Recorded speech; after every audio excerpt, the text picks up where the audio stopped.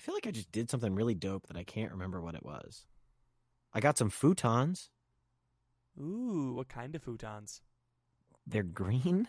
I don't have much to go on here. Our lives are so much less interesting than they used to be. I know. I used to be hitting the clubs every night, going to parties every night. Everybody, the bartender knew my name. The bouncer knew my name. the Ethan, I didn't drink till I was 21. Stevie knew the bartender by first name. And now you know what I do at night? Now, what do you do? I read and go to bed like a nerd.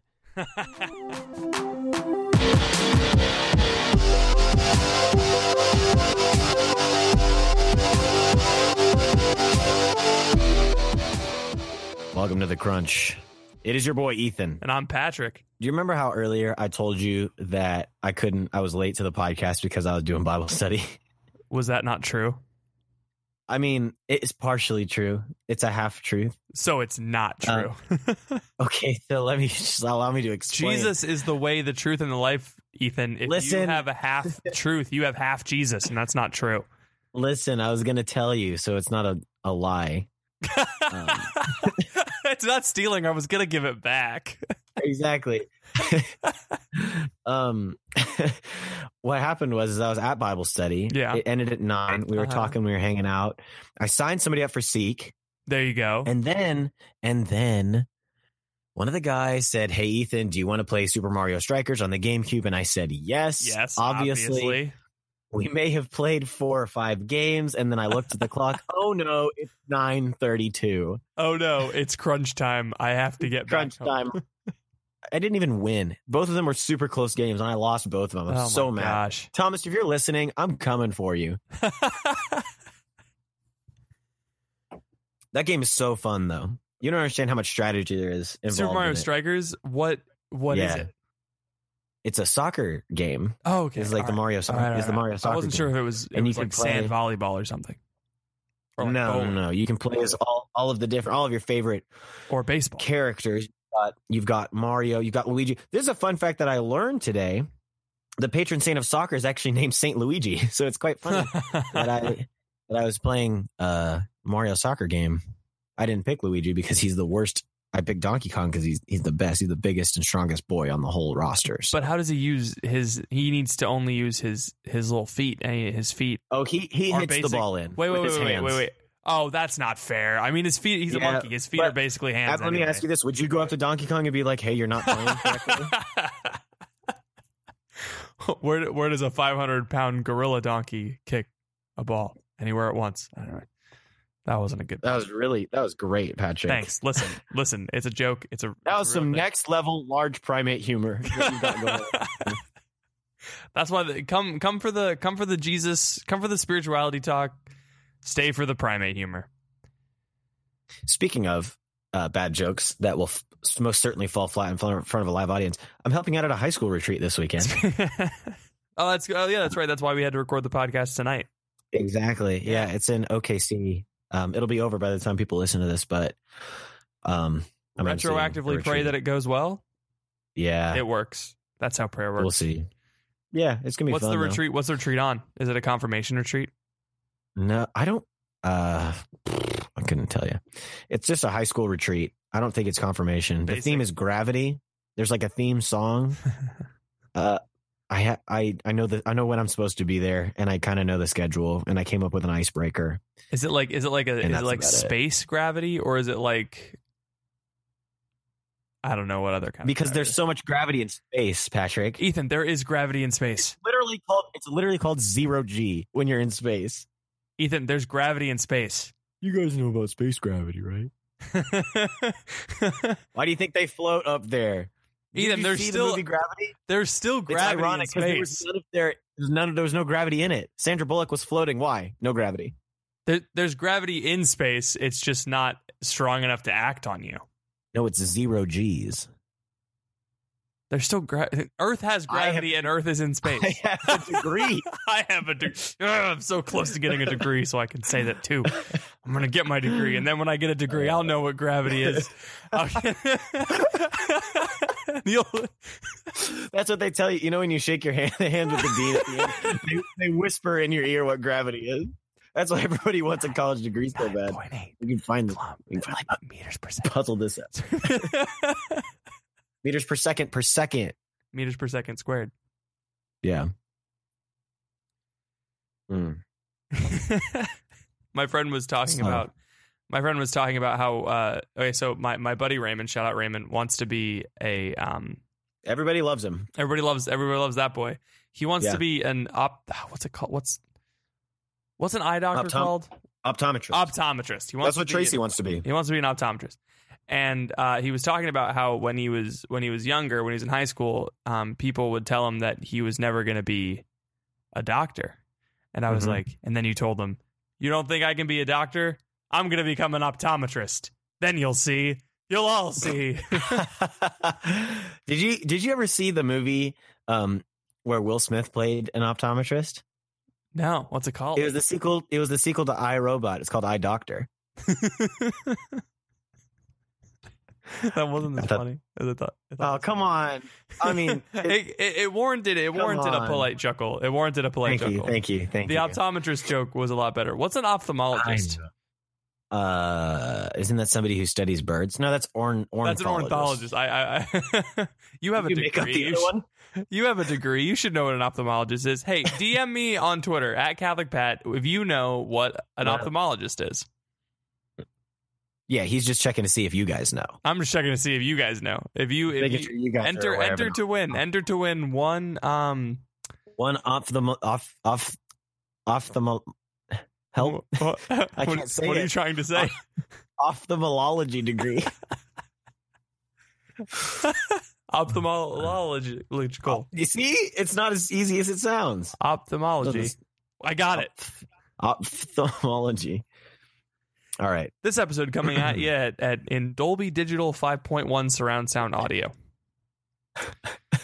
All these jokes. We're recording in like mono. What are you saying? What's happening? I'm gonna remaster it. I'm gonna remaster it into remaster it from mono to 5.1. You are ridiculous. I learned how to do that today.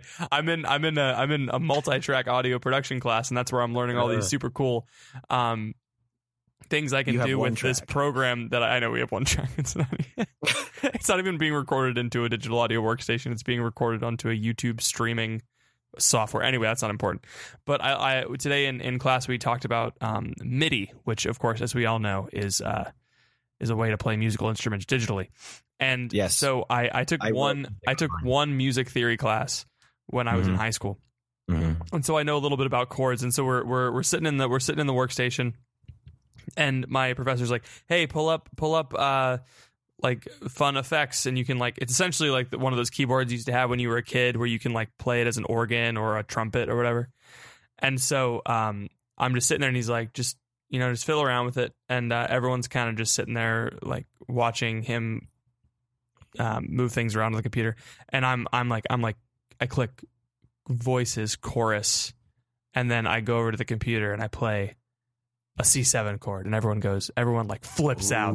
And then I have the seventh of the note resolve to the root of the chord, which sounds really good because never mind, I'm not going to go into why, but it sounds really cool. And they're like, "Whoa, you're so good at this." And I'm like, "Yes, I am very good at this. I'm not very good at this." That story. How many songs do you have on SoundCloud, Patrick? Not as many as DJ _pillowcase. That is the truth. Artists of gospel. renowned classics such as First Try, which has been played for at least 1,000 people this week, or other lesser known tracks like Don't Tell Kanye.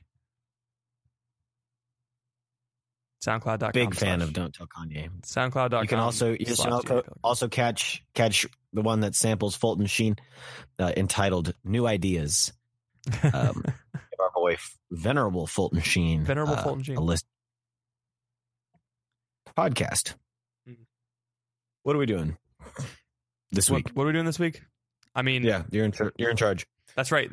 It's always a good day when Ethan signs on to the podcast and says, "I have no idea what we're talking about this week," but then I come in and say, "I know exactly what we're talking about this week."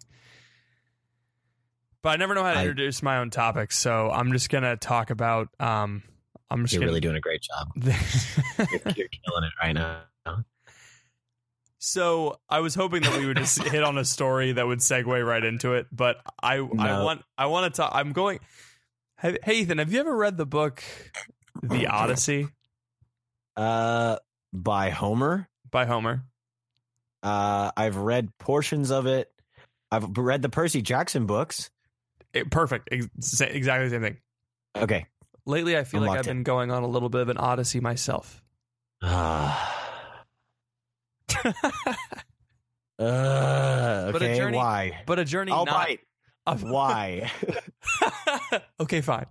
What do you mean? I feel like I'm going on a journey not to Ithaca, but a journey into myself. Okay, this sounds super pretentious. I'm going to stop this.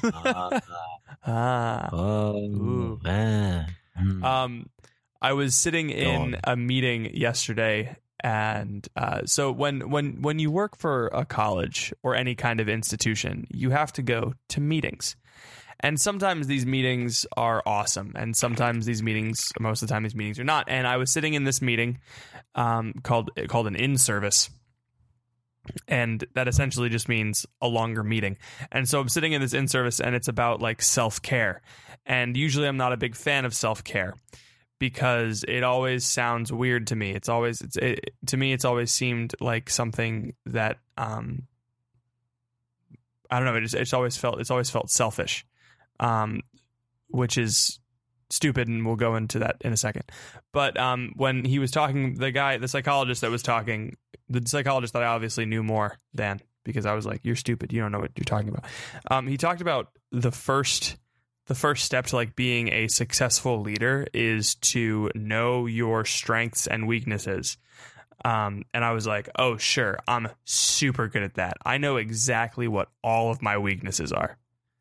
The word strengths had completely... One of them being lack of self-awareness.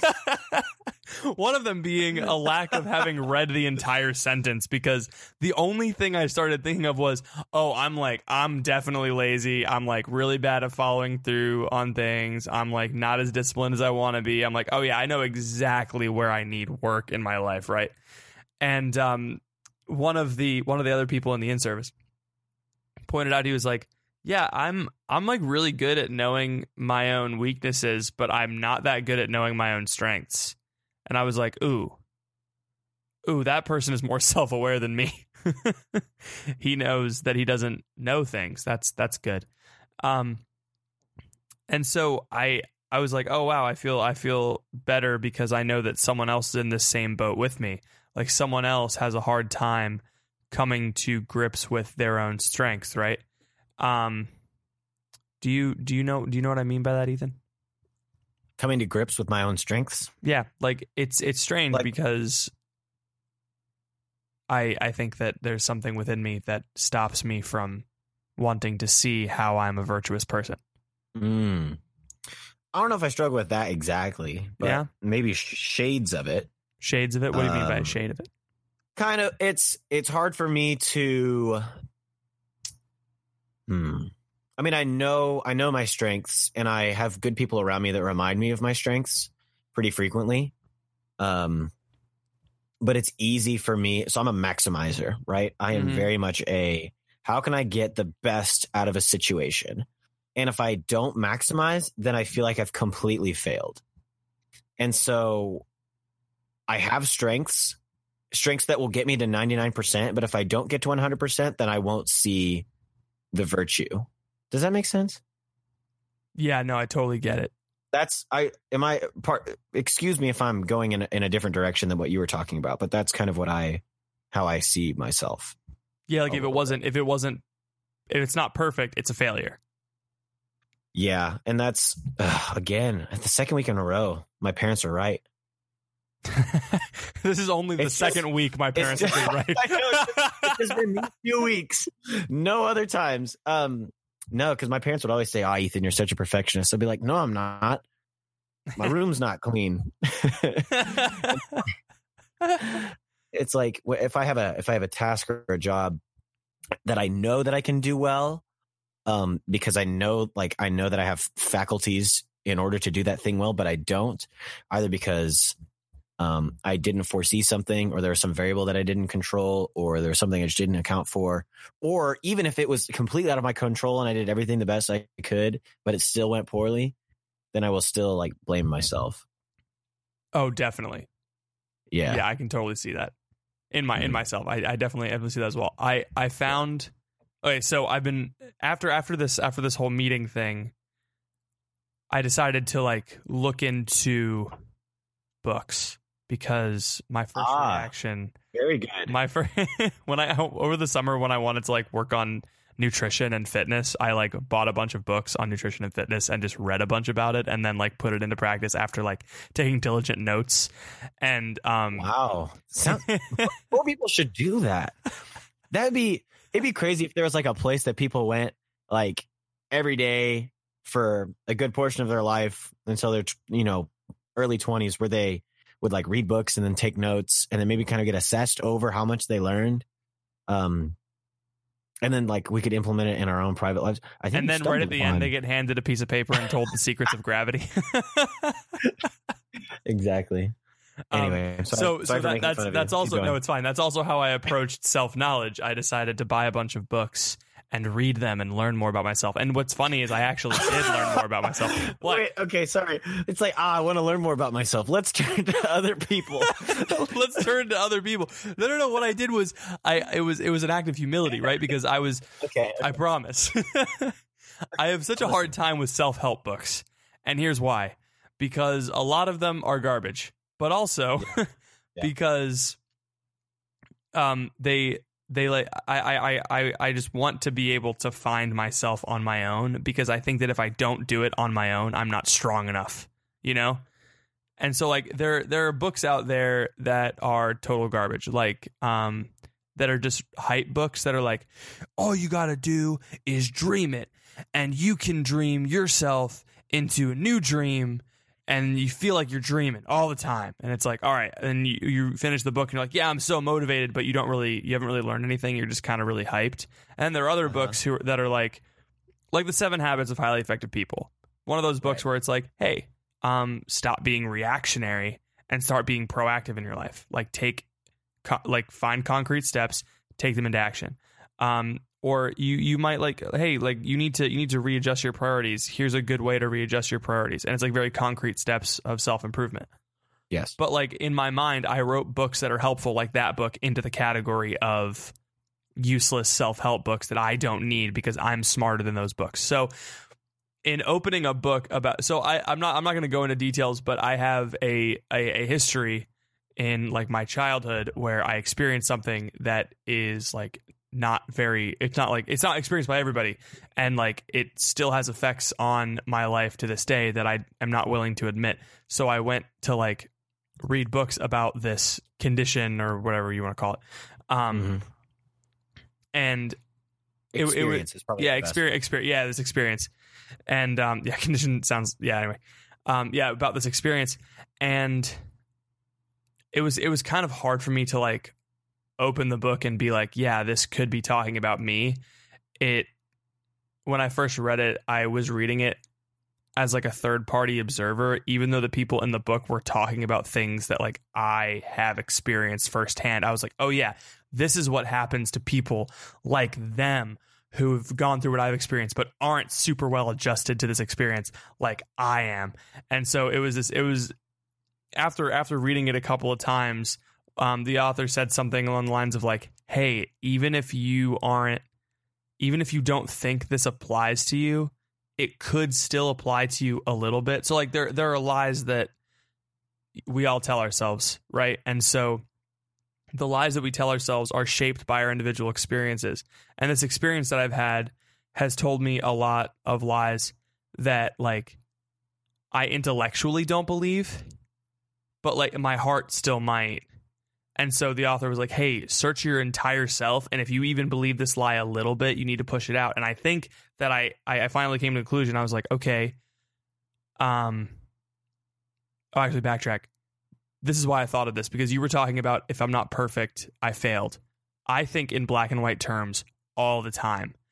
And when I realized something about myself, I think, man, I know nothing about myself. Mm-hmm. Because I've just realized this thing that I didn't know before, I must not know anything about myself. So I'm either I view myself in one of two ways. Either, wow, I'm super well adjusted and really great at being a person, or, wow, I'm horrible at self-knowledge and I'm super unhealthy, and this experience from my past is like the worst and I can't ever shake it ever. But reading this book, that little line in the first chapter, like, hey, if you don't believe it intellectually, if you don't believe the lie intellectually, that's awesome. You might still believe it in your heart. That means you're halfway healed or like almost healed, but you still need to push through that last little bit. And so it gave me really good perspective to not view things in extremes. Yeah, we are speedometer people, and 0 to 100 is our song. How long were you sitting on that one? A couple minutes. That's impressive. But I think just to continue on the We Are Catching Foxes Jr., we are people of extremes, you and I. Absolutely. And that is so apparent in just how this week has been like the most draining week of being a missionary for me. Ooh. Because we've been going for 7 weeks, 8 weeks, almost 2 months now, basically 2 months. And I just have been going nonstop, right? Early in the morning to late at night, every single day, either with students or with my team or working on something or podcasting or whatever it is, right? Busy. Yeah. Has the novelty excitement worn off? It's not that the novelty, like somebody asked me today, Ethan, what's your dream job? And I just kind of looked around. I was like, Here I am. But it's, I guess not novelty excitement, but like novelty energy. Like when you first wake up in the morning, you're like, I'm so excited. Everything is great. And the thing is that I still have that desire to go 100 miles an hour. It's just that I physically and emotionally cannot. Yeah, I get that. And so it now all of a sudden it becomes a game of like, all right, I want to keep going at 100 miles an hour, but I can't. And so I need to, like you were talking about, find the balance and not go to the extremes. Maybe not.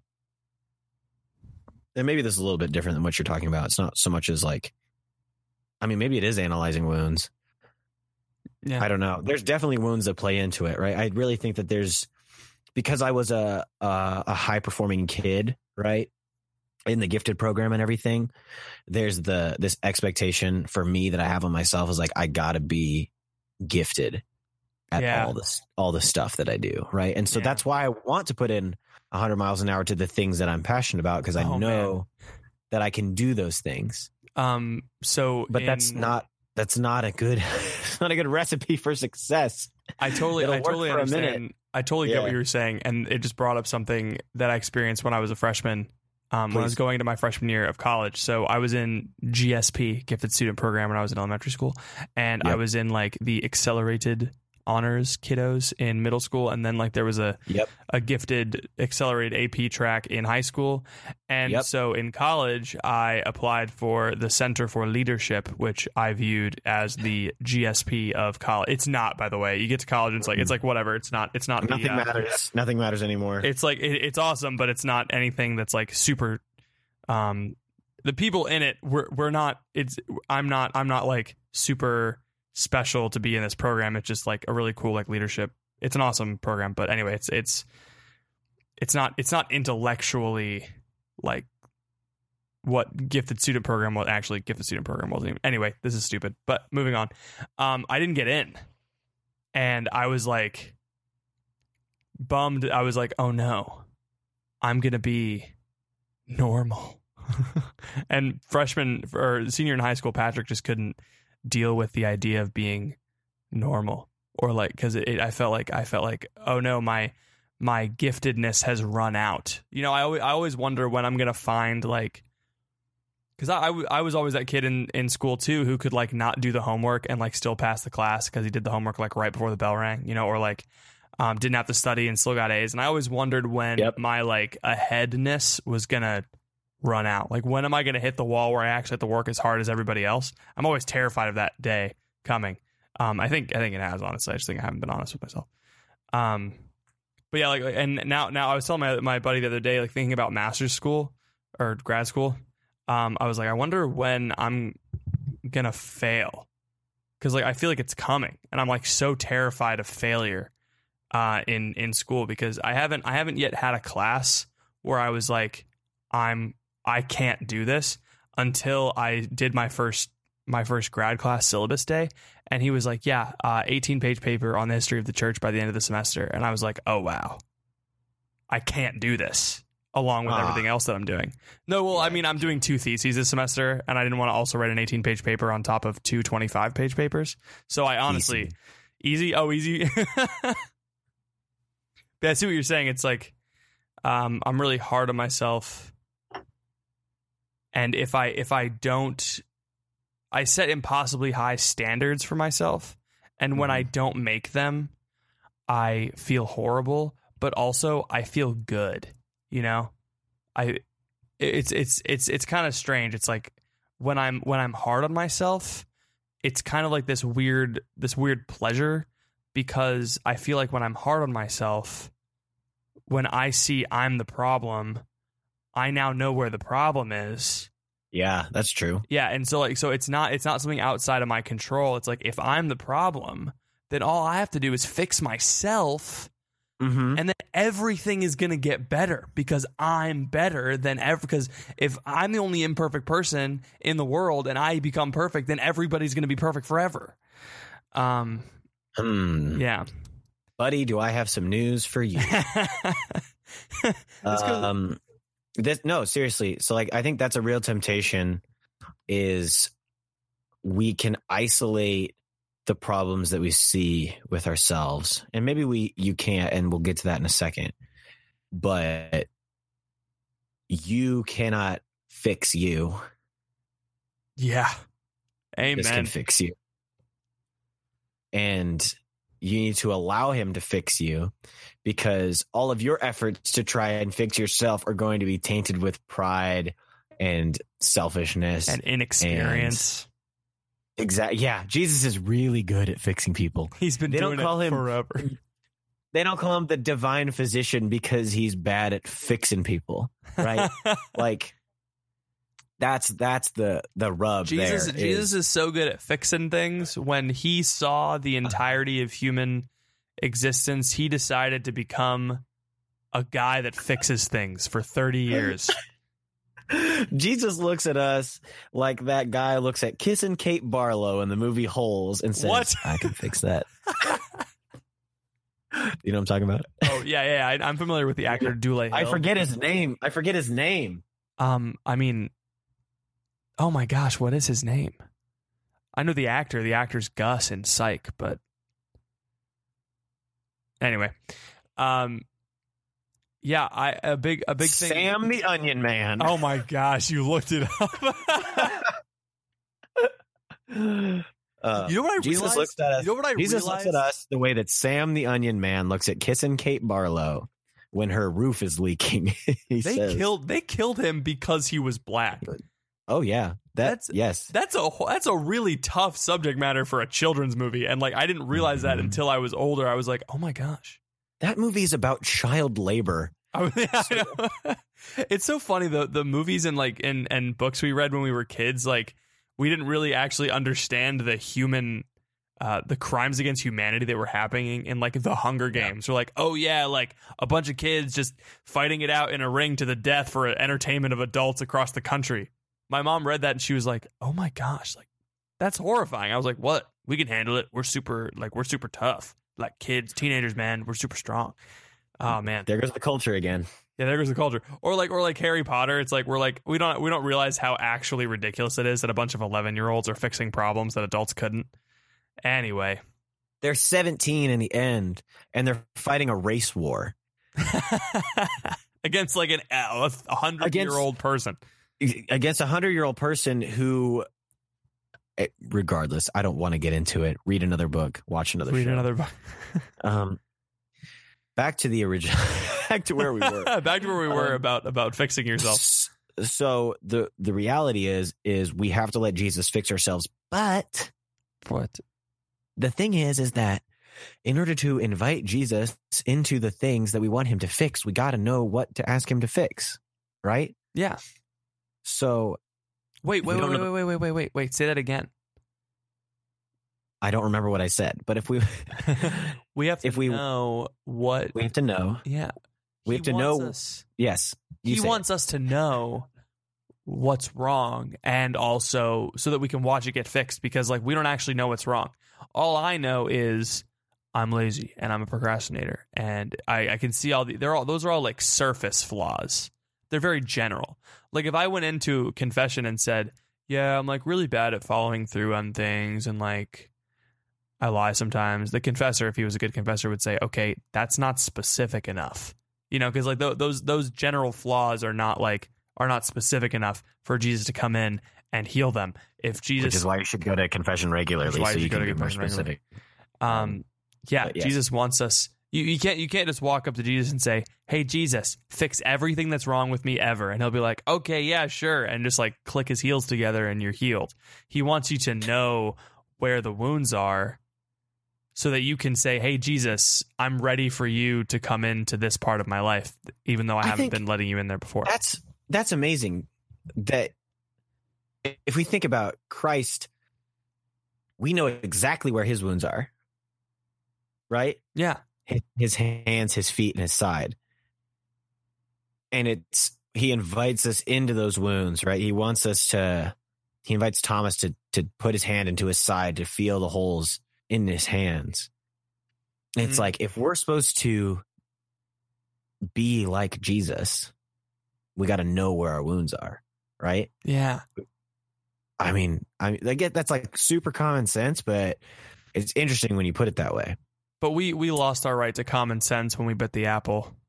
That's true. True. We're just clawing our way back to what we had before.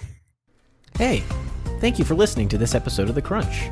Sorry to interrupt what I'm sure is a stimulating intellectual conversation, but I wanted to pause the episode real quick to let you hear from some of our sponsors. We will be back right after this.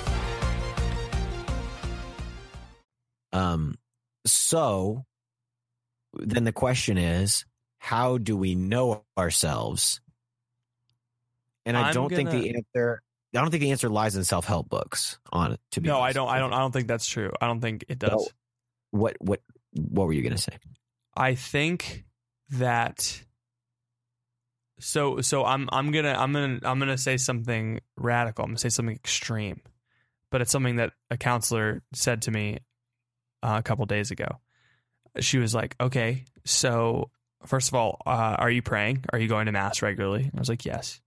She was like, "Okay, good. So that's a good place to be." She was like, "All right, now don't over spiritualize yourself." I was like, "What? How dare you?" And she was like, at Franciscan's campus, we, and also Catholics in general, we tend to over spiritualize things. Now that's not are you saying I'm over spiritualizing this? No, I'm not saying you're this is a Catholic podcast. What do you want me to do? Huh? I think that our attempt to over spiritualize Hold on, this is about to be some mad truth knowledge dropped on our podcast listeners. I think the reason we over spiritualize things is because we know God is supposed to be in all things. We know God's supposed to be in every part of our life, but we still relegate him and chain him to the spiritual aspect of our lives. We don't let Jesus come into the physical parts of our lives, the emotional, the intellectual parts of our lives. So we over spiritualize our intellectual lives, our emotional lives, our physical lives, so that we can let him into those parts. It's like those different sectors of the human person, right? Yes. We keep Jesus locked up in the spiritual section, and then we say, "Oh, well, you want to be everywhere? Okay, well, I guess this is also in the spiritual section. I guess my emotions are exclusively spiritual. I guess my intellect is," and so we over spiritualize things like something as basic as, like, I mean, you hear it all the time with people who struggle with depression. People over spiritualize depression and anxiety all the time. Like, "Oh, you're anxious? Well, have you tried praying and hoping and not worrying about anything? As it says in Philippians." You know, like, I have tried that. So I think you're right. The answer doesn't rely in self-help books, but the answer also doesn't lie in praying extra rosaries and like throwing yourself totally and exclusively into rigid and extreme forms of prayer. I agree with you, but I'm gonna push back a little bit. That's why I said exclusively. Yes. Yeah. I think you're right in the fact that we tend to over spiritualize things, or tend to not over spiritualize. We tend to confine things to the spiritual sector. And so when Jesus starts popping up in other places, you're like, get back in the tabernacle. What are you doing? Get back in the tabernacle where you belong. And so that's why people don't believe that our bodies can be healed, right? Yeah. Of physical ailments.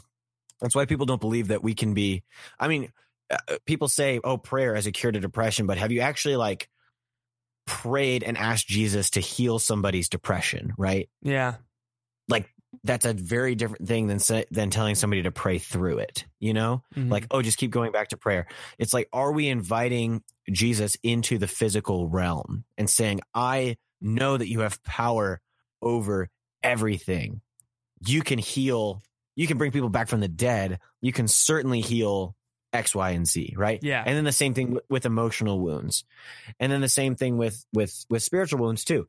And it's not just, oh, I talked to Jesus in the church and he's in the tabernacle and he takes care of my relationship with God. Like, no, he wants everything from us. And so I think the answer is, in fact, to throw everything that we have into God, but not into like strict, regimented, sectionalized prayer. Yeah, because I everything needs to be thrown into God, but God is not our prayer. Our prayer routine is not God.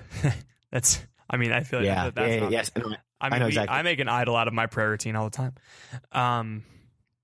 But it's we wouldn't. This is such a simple analogy, but we wouldn't throw away aspirin because we prayed for God to get rid of a headache. If someone's leg was chopped off, if someone's leg was broken, we would need to take them to a doctor, right? And also pray for their healing, right? Like definitely both of those things, because God is working through the doctor. And so when it comes to emotional turmoil, why do I try to pray it away all the time?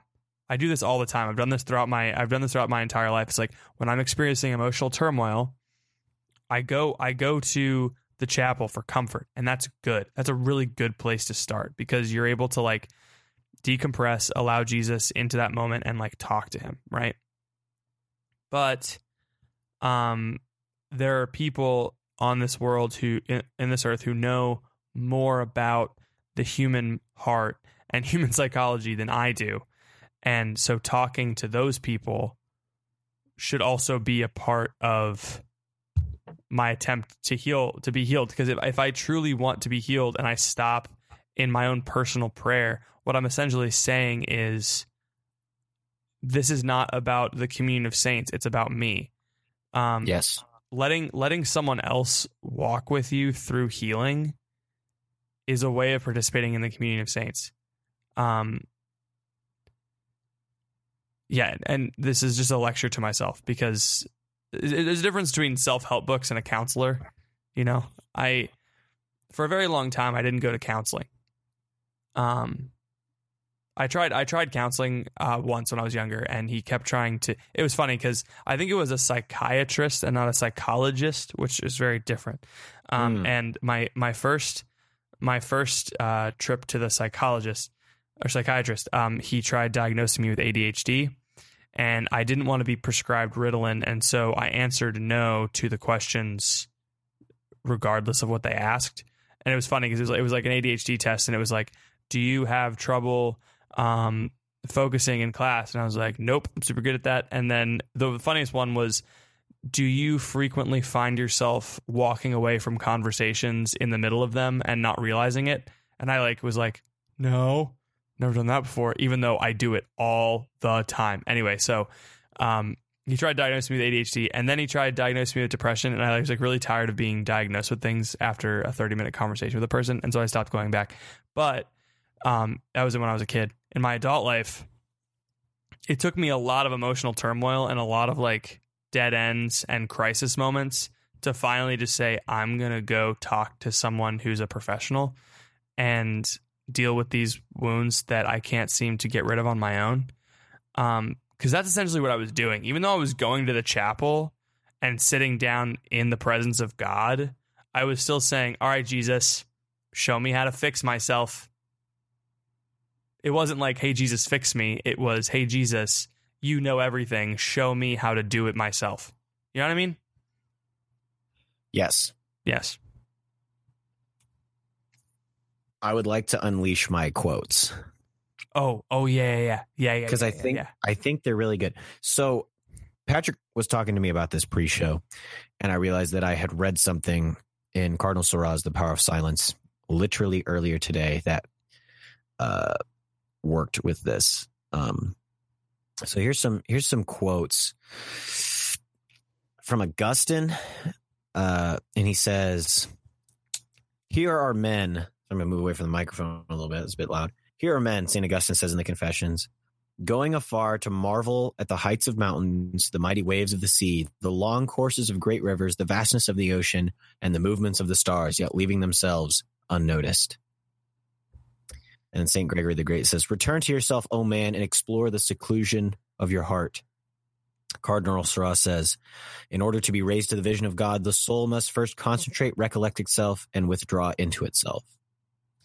So all these things kind of combining together, right? We have these things that the saints talk about, right? Is that man, our temptation is to look externally, right?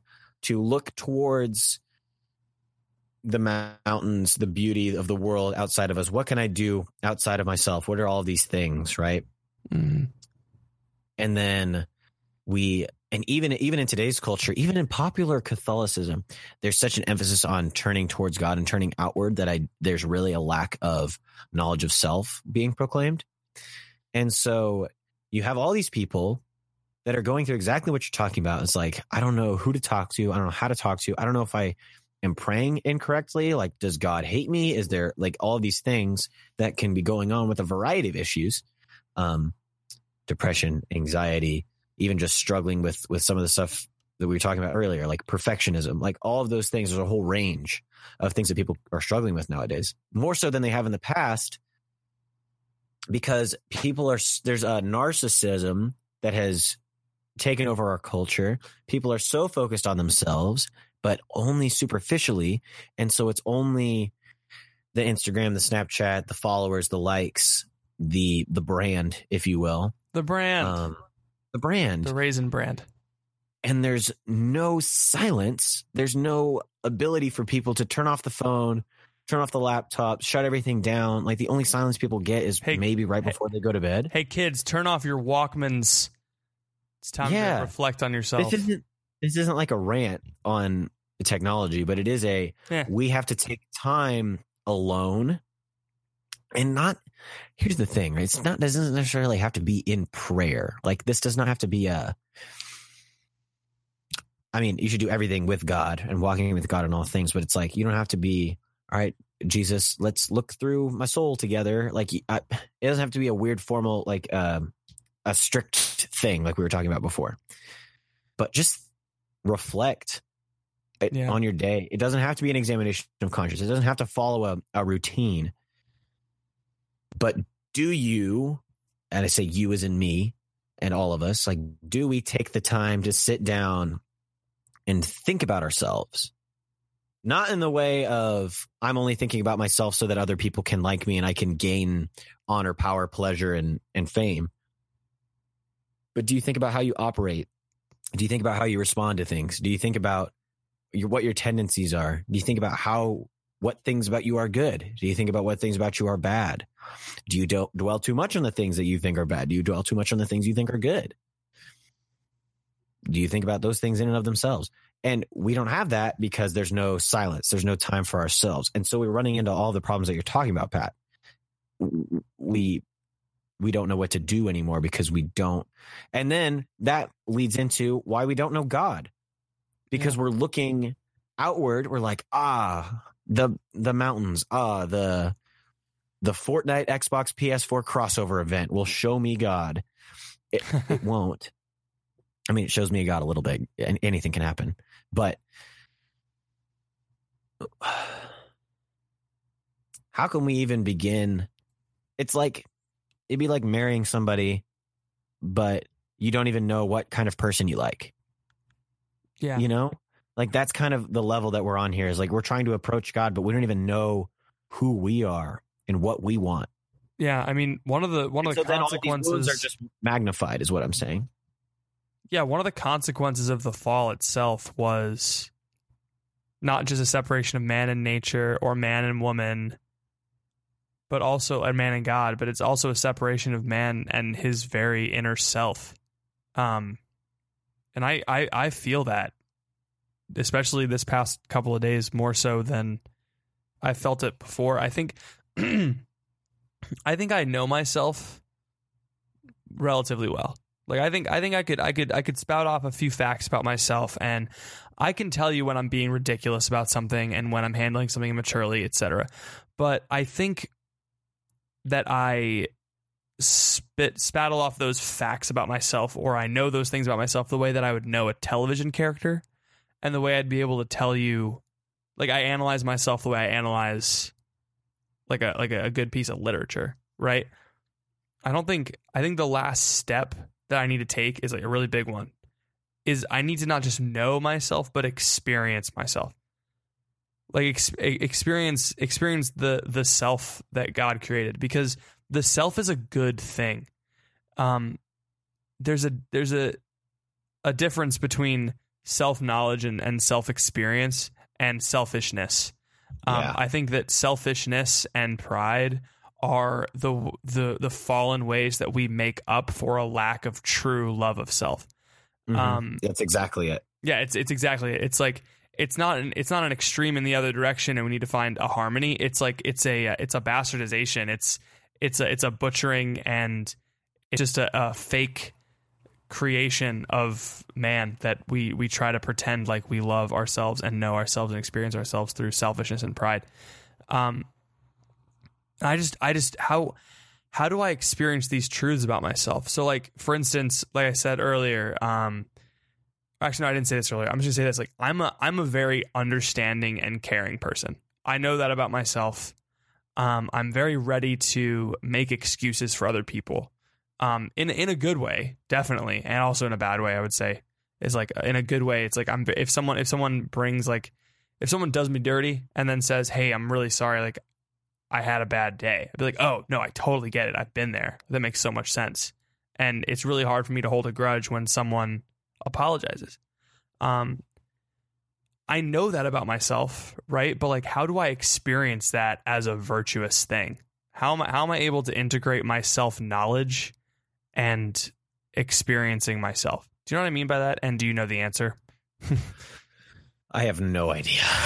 Do you not have any idea what I'm saying, or do you have no idea what the answer is? I understand conceptually the difference between self-experience and self-knowledge. Yeah. But as far as practically implementing some type of way to distinguish the two and then make sense of it, you're going to need a spiritual director. That's right. Do you think have you ever experienced yourself? I mean, sometimes I listen back to old episodes of the podcast and you're like, wow, this is an experience. I don't know if it does happen, it doesn't happen often. Yeah. I mean, it's ultimately going to happen eternally, right? Like, in heaven, we will experience everything outside of ourselves, everything within ourselves, everything above ourselves, and everything below ourselves. That's crazy. I know. It's like we'll experience the virtues and the holiness of every patriarch that we have never known or met. And everyone who goes before us and after us, we will experience their entire selves as deeply and intimately as we experience ourselves and God. for all of eternity. Everything will belong to you, and you will belong to everything. All your base are belong to us. All your virtue are belong to us. Yeah.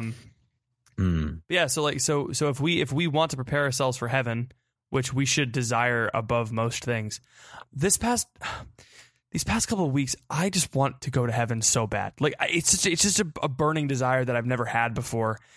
That's kind of cool. Yeah, it is. It's so good, but it hurts a lot because I'm like, man, because you're not there yet. I'm not there, and it like we're still on Earth, and it sucks because we are broken and drawn to sin. Ba-da-ba-da-da-da-dow. And it's especially in this time of my life where I feel very homeless, right? Like, I'm leaving Ohio, right? I know that if I stayed here, it would be childish, right? To like try and hang on to college and all the birds rest in the trees, the fox lays in the den, but the Son of Man has nowhere to lay his head. Make your home in me. It's a good song. Have you heard that song? No. It's not very good, but I like the lyrics. It's like every fox a den, every bird a nest, but the Son of Man has no place to rest. Make your home in me. It's very good. It's very good spiritually. Melodically, it's not the best. Oh, the overwhelming never. This podcast is pro reckless love. This podcast is pro reckless love. I don't know the words to that song. They played it 400 times at NST, but I never bothered to learn the words. I've never listened to it on a streaming service. It's the new Oceans, baby. Got to bring it back. Can't wait for that EDM remix, folks. Oh, the pop, pop, pop, pop, pop, pop. So anyway, and like same thing with my hometown, same thing with Melbourne. Like I feel like if I go back and like I set up shop, I'll be like clinging to something, and like I hate nostalgia. That's one of the biggest things. Is like I just can't stand it. Whenever I go someplace, like whenever I go back to Melbourne, I'm like, what used to be, and I'm like, I hate that feeling. Anyway, and so like even moving to Houston potentially in the future, it's like, well, sure, I know people there, but is it home? And like I'm in this weird spot in life where I can live in many different places. I don't even have to go to any of these places. And so I'm like, where do I live? You know, I'm in this, I feel strange because I don't really know where I live. And it's one of the first times in my life that I've ever felt like I don't have a home. And so in that desperation, I cling to heaven, and it's made me yearn and ache for heaven so bad. And in adoration at an Encounter, this is kind of a sidetrack, but it's a good story. It was so powerful. At Encounter, I felt like this deep prayer and like this intense, like Jesus, I will go through as much purgatory as needed. Just get me to heaven as soon as possible. And I just heard Jesus say, like, don't you think that's what I'm doing right now? And I was like, oh. And he's like, yeah. Every single suffering between now and your death, if you do it correctly, like if you accept my will, if you pick up your cross, like I say, you will not go to purgatory. I will set up your life. He does this for all of us. He will set up your life so that you experience as much suffering as you need to on earth so that you can get yourself and others immediately to heaven without ever having to go through purgation. That's not what he wants. He doesn't want you to have to spend time away from him. He wants you immediately. And so it really changed the way that I look at suffering. And then consequently, it made me suffer a lot more, which I'm okay with. And it's why God's been dredging up all of this stuff in my past, this past couple of days, because it's like I feel like I'm in a very good spot to right now to just, suffer in this way. But it's been awesome. It is nice. It is awesome. Just because, I mean, healing is something that I don't readily accept, because if I do, then it means that there was something wrong that I didn't see before, and I don't like being wrong. It's like one of my top 10 least favorite things. No. Yeah. Really?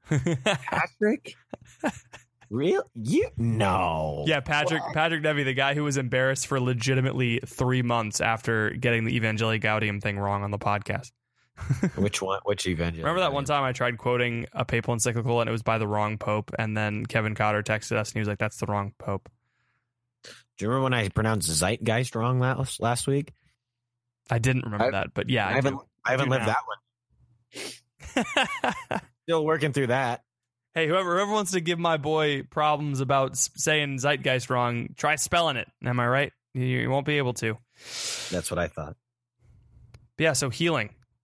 I guess something that I want to take away from this conversation is that healing hurts, strangely. Yes. It's like sometimes you got to open wounds to fix them up, right? Healing hurts, but you will be healed if you ask for help from God and from people around you that can help.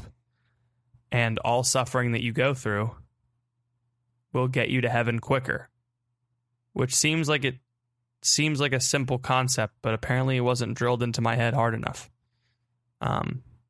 Every time you suffer, God has picked out that suffering for you, specially, just for you to go through so that you can get to him as quick as possible, because that's all he wants. It was such a strange feeling to want to go to heaven as quick as possible, and God was just like, yeah, this is how I've felt since I thought of you the first time, before you even existed. I wanted you to get to heaven as quick as possible. That the desire for healing is that desire to get to heaven as quick as possible. We need to just lean into that desire and foster it. You got to lean in. You got to lean in. You got to turn into the skid. Yeah. Is that the metaphor? Yep. Steer into the skid. Steer into the skid. That's the word. I was like, there's a better word than turn. Like, what is it? Steer. Yeah. I don't have anything to add on to your points. I think you summed it up quite nicely. This was good. I'm glad the podcast is helping you. It always does. I'm kidding. Oh man, I went back and listened to the car crash episode. Holy crap. Oh man. I was a messed up boy that year. That was We were all pretty messed up. Pick any podcast in early 2017. No, when was that? 2016? When did we start the podcast? We started the podcast in 2016, in September of 2016. So anytime before August 2017, just any episode, one or both of us is just a mess. My friend Ryan, shout out Ryan, said he was going to start listening to the podcast, and he's probably not going to hear that shout out for another couple of years because he started at the beginning and he's working his way towards where we're at now. There's a guy here on campus, Michael, who's doing that, and he texted me just you made you made a joke about being on brand. Haha, that's so funny. And I'm like, yeah, which time? Must have been the first time we ever did it, which I don't know when that was. It was probably 2 seconds into the first episode, but he started way at the beginning. I'm like, more power to you, dude. He's like, yeah, burning through 4 or 5 a day, and I'm like, oh my goodness, oh my gosh, how? I mean, if you're gonna listen to the beginning, it's kind of like when you watch old episodes of a TV show and you're like you were going to say The Office, weren't you? No, I wasn't going to say The Office. I was actually going to say Family Guy. Do you remember how disgusting Family Guy used to look in 1990, and then in 2018 it looks really good because animation technology got better? It's like when you watch a TV show like Full House and you're watching the original Full House, and then you watch the new Full House and you're like, wow. And it's hard to go back to the original if you watch the new, because the production quality is so much better. The production quality is so much better on these newer episodes that I could not imagine going back and listening to the old ones. So if you're going to ever listen to the old ones, you should have never listened to the new ones. Yeah. But also, there's so many episodes, Ethan. There's so many. I know. People can just pick which one they want. And they just get longer. I know. They just expand. We're doing that right now. We need to shut it down. It's been an hour. Thank you all for tuning in. We have lots of things going on. You can follow me at Bropostle on Twitter, Patrick at Catholic Pat. Follow us on Facebook, facebook.com/The Crunchcast. You can follow us on Instagram, Patrick Nebby, III, or Ethan Stevie, or both. You can support us on Patreon, patreon.com/The Crunch. Should The Crunch start an Instagram? The Crunch should start an Instagram. We might start an Instagram. You might start an Instagram. I might not start an Instagram.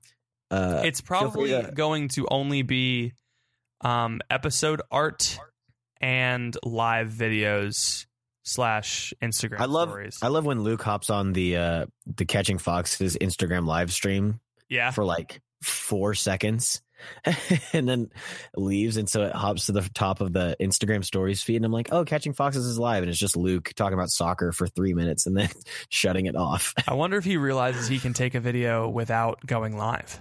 Don't tell him. He might not. So good. Don't tell him. You're always at the top of my Instagram story feed. I wonder if that's true for everybody else as well. Who, me? Yeah, you're always at the top of mine. Huh. Thanks. It's probably like based on the number, like how many interactions you have. Maybe, with that person. Other things, I can't think of anything else that's going on. Pray for us. If you happen to be involved with Focus, or if you're going to Seek, let us know. Yeah, we want to hang out. Shoot us a DM. Yeah, that's all I've got. You got anything else for the people? Nope. Great. Thank you all for listening. Please pray for us. We'll be praying for you, and we will see you next week.